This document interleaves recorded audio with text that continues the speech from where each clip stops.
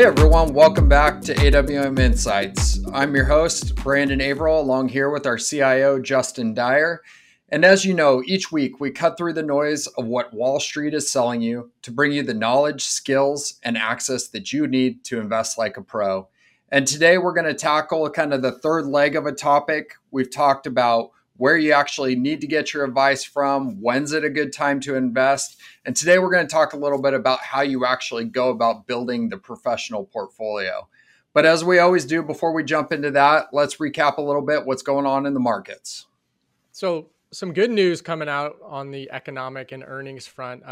Jobless claims last week hitting a new pandemic era low. Continuing claims, I believe, also hit a new pandemic era low. So both moving in the right direction. Again, I'm sure we've mentioned this time and time again. These type of statistics bounce around a lot. It was a couple weeks of jobless claims that were moving upward. We're seeing a turn, and it was a pretty positive turn in terms of magnitude. On the flip side, inflation is still stubbornly high. We've talked about that a number of times on this podcast. Along with inflation, and largely could be argued that this is driving inflation. The supply chain headaches are still very much in place here. And then again, on the flip side here, we have earnings coming out. We're kind of hitting our stride with earnings, and it is shaping up to be another pretty strong and positive earnings season. Expectations were pretty high. So far, actual results have outperformed expectations for the most part. So that could be a continued driver of market performance. We don't have a crystal ball. Who knows? So take that with a grain of salt. You mean inflation's not going to totally crash the markets this next week? That's what I'm hearing. Well, let's put some money on it. You know? Yeah, right. No kidding. Well, if everybody else is gambling, we might as well too, right? There you go. On the labor front, so we talked about jobless claims, but there's some stirring up, if you will, factory workers for John Deere. They went on strike last week, trying to get higher benefits as they always do, and really participate in the growth that companies like John Deere are experiencing. So see how that works out on the flip side, from a labor perspective. This is, I think, pretty big. We've touched on this, and it still is a long story to go, but it's been a long time coming. The global corporate tax rate looks to be in an agreement amongst what are called the OECD countries. It's an organization of wealthy countries, they call it. They've agreed to a 15% floor on the corporate tax rate. Ireland was the longstanding holdout there, and there is a tentative agreement there. Now countries have to go and approve it, so there still is plenty to unfold in front of us. But it's pretty big if this actually does come to fruition, which we got another step closer to actually making that happen. LeBron, on the sports front, LeBron sold a big stake in his media group to Nike, Redbird, Fenway, and the Fenway Sports Group. I think it valued it around $750 million. So, hey, kudos to LeBron. Then on the Asian front, LinkedIn shuttering its platform in China. Not the first social media platform to do so, but basically just kind of throwing up their hands at this point and saying it's too hard to do business with all the requirements and whatnot. Then lastly, on the news front, just wrapping up things up here. So probably as this is going to air, it looks like it's likely that there's a Bitcoin futures ETF that's going to start trading. That's big news. That's one of the reasons Bitcoin and a lot of other crypto have been spiking recently. I do want to underscore, though, it is not holding Bitcoin directly. This is a Bitcoin futures ETF. The price will not move in the exact same way as the underlying asset. And it's really, really important for folks to understand that. There are a lot more very efficient ways to hold cryptocurrency if you're so interested. And again, we've talked about some of those in the past, but a Bitcoin futures ETF, in my opinion, is not the best way to go if you're interested in that speculative marketplace.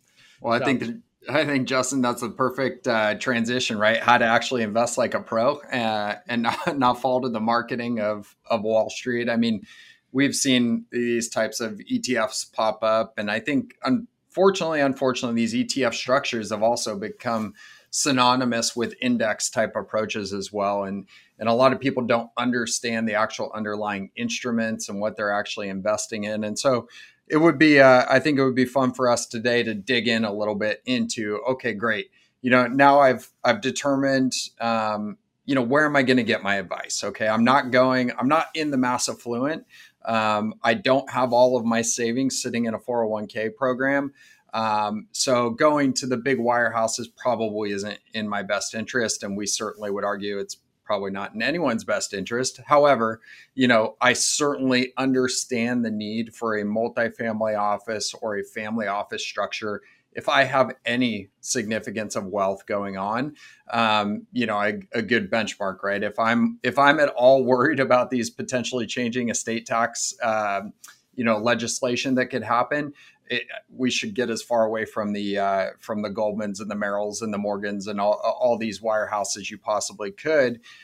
So we've tackled that. We've tackled, when is it actually a good time to invest? Markets seem like they're doing extremely well at times. We're towards market all-time highs, valuations seem high, et cetera. That natural feeling of, is now a good time or should I wait? We know when's the best time to invest? Now. You should always be invested, right?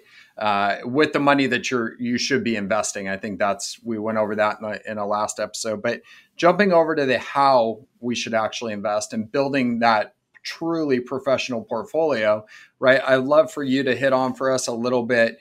We've talked, we certainly have beat down the active management argument. We know the evidence is strongly against that. But what we haven't talked a whole lot about is the indexing approach, right? And the potential pitfalls there.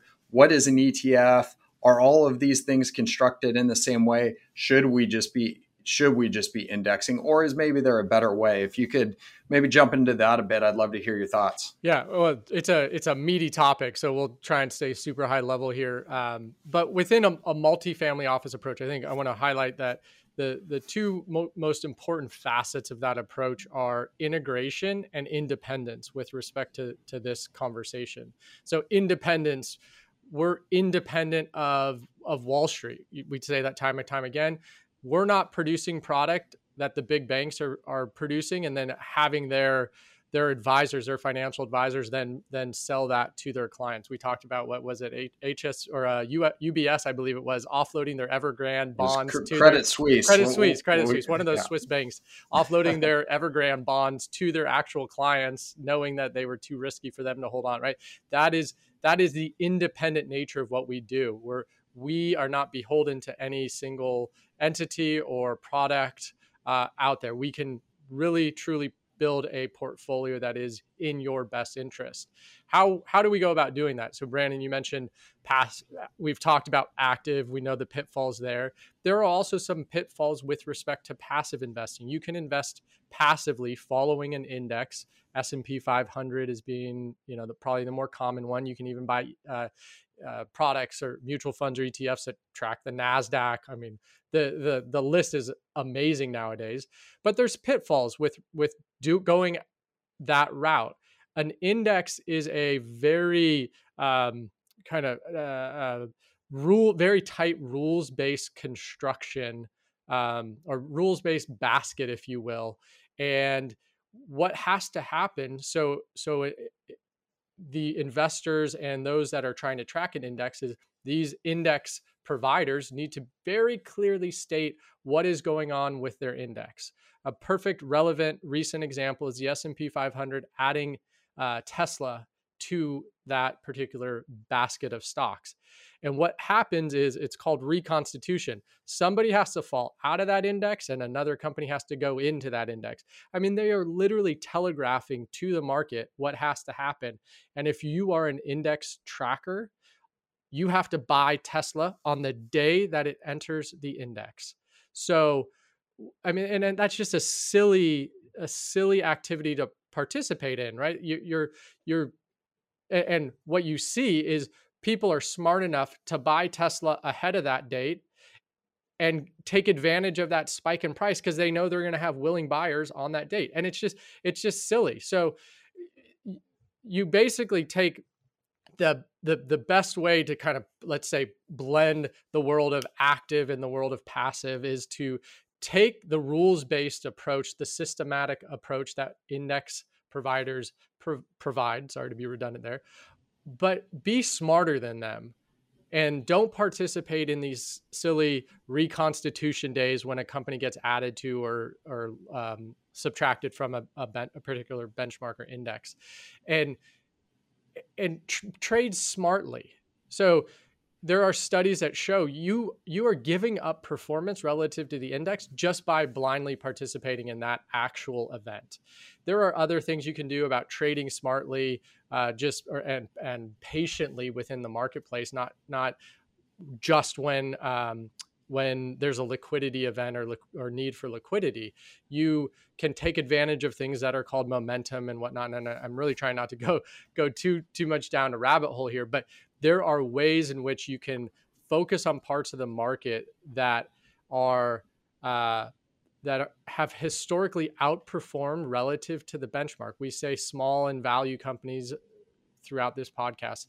Those have tended to outperform the benchmark as a whole. So let's favor those relative to what the benchmark does.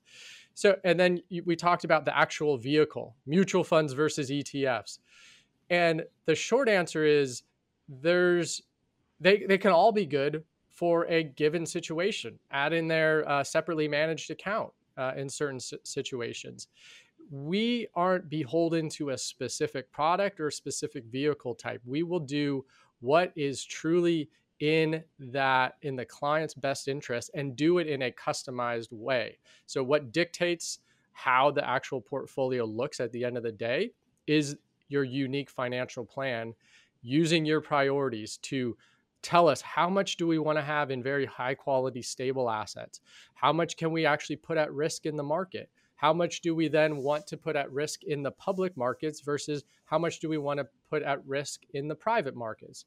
The private markets is a completely different ball game to an extent. Being active there, having specific access, focusing on outperformance even more so than we do on the public market side makes all the sense in the world if you have the asset base, which within a multifamily office structure, most of our clients do. And I just want to add, and I'll stop because I'm going on a rant here, but within that private market space as well, you need to be very cautious today. You mentioned that valuations are maybe high on the public market side of things. There is so much money chasing after private assets today because people are looking for alternatives. The interest rates are low. Equity market returns have been very good. What else is out there? And so prices are being bid up into the private market space because returns have been quite good there.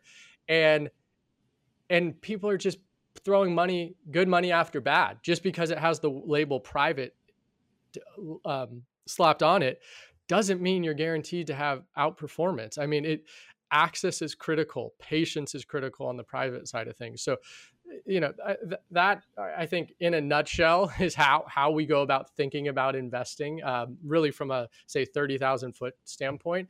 It's customized, it's integrated, it's independent, and it's very thoughtful around how we're deploying capital. But we are deploying capital because it makes sense to invest in markets how they are. You can't control the market you're investing in today, and you don't want to miss out on those long-term returns.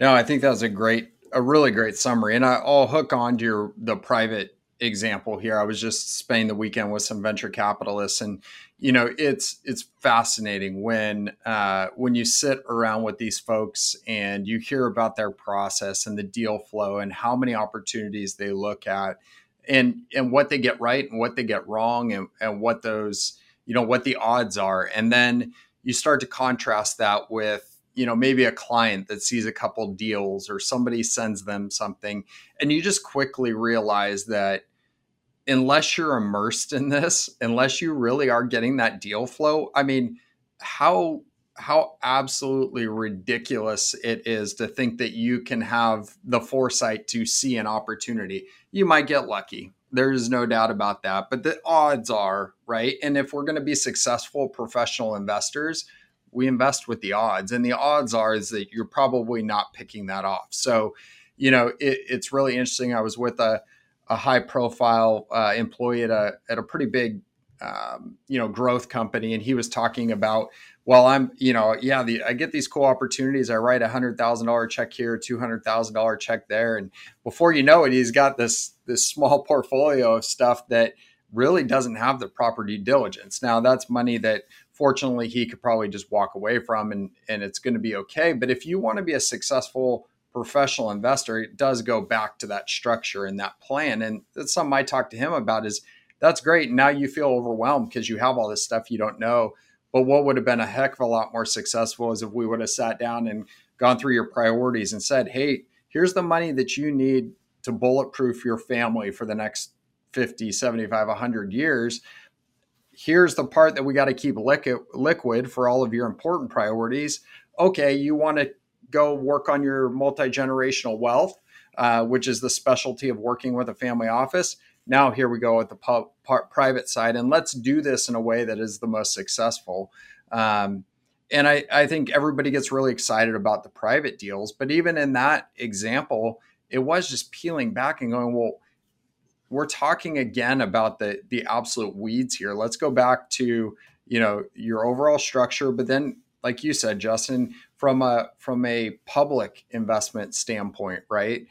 We know active is worthless, but just really even looking and saying, okay, what is the most successful piece here? How do I stack up my odds? And then don't get all caught up in the emotions of, reading tea leaves and this and that, and trying to figure out like, oh, who's going to give me the advantage here when we know that the information is actually pretty efficient. So, how you go about this stuff is actually fairly simple when you break it down, right? It's diversification, it's global, it's being in the right investment vehicles. Yeah, I mean, I think the thing to underscore here, the comment you made to underscores the how here is stacking the odds in your favor. And it is simple. I mean, and any good outcome should be a simple version of a very complex system. It's not to say investing isn't complex. Is it confusing? Are you inundated with noise? Are you inundated with these bright, shiny, carrots, if you will? Yeah, we all are. I mean, you want to go after this private investment that your buddy has access to, whatever the case may be. There are so many examples of this on the private or the public market side. It's, hey, I want to find the next Tesla, but the odds of doing that are very, very, very low. Can you do that with a small portion of your portfolio? Yeah, by all means, right size those entertainment plays. But if you truly take a step back and think through what's important, what are your priorities, and then look at the data. I mean, it's incredible how much data we have in front of us nowadays, both on the public market and the private. It's way better on the public market side. We understand that marketplace a heck of a lot better than we do on the private side.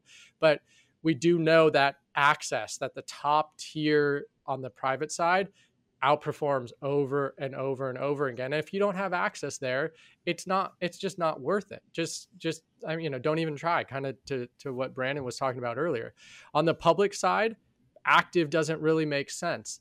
Going all passive generally doesn't make sense at all. It's a better outcome. It's a better way to go, but you can be smarter. You can implement through what are called factor-based investing lenses to be smarter than the index, be like the index, but be smarter than the index. And you're stacking the odds in your favor. If you think through your priorities, build your portfolio to support those, thoughtfully allocate to public markets, make sure you can get access to sound private market investments, whether that be in private equity, venture capital, real estate, debt, so on and so forth. Really ask that. I was listening to some venture capitalists talk last week too.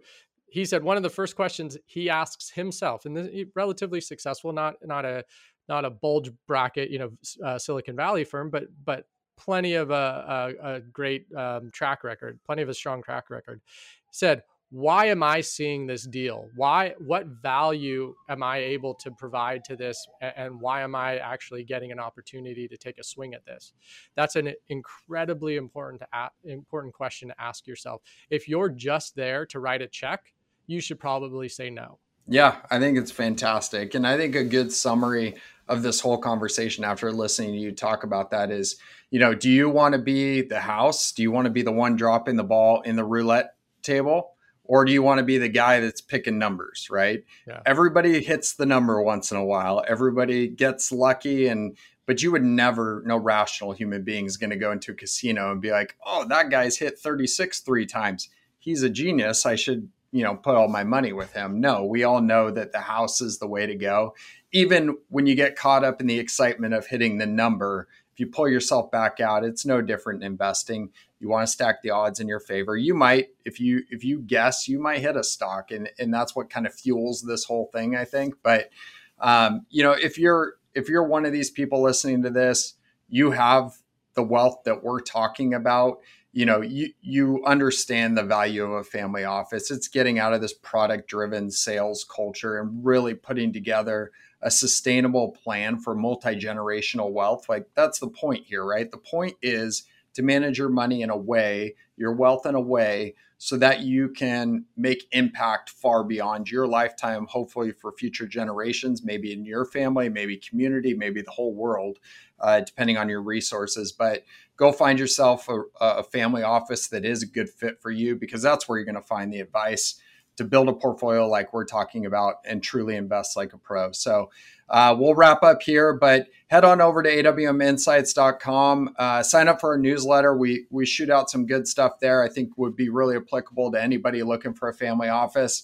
And then we also have a download there that's actually goes into the value of a family office. So we'd love to send you those resources. But until next time, own your wealth, make an impact, and always be a pro.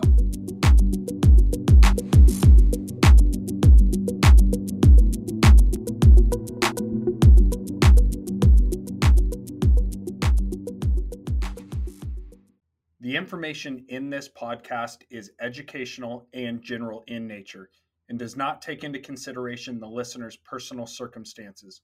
Therefore, it is not intended to be a substitute for specific, individualized financial, legal, or tax advice.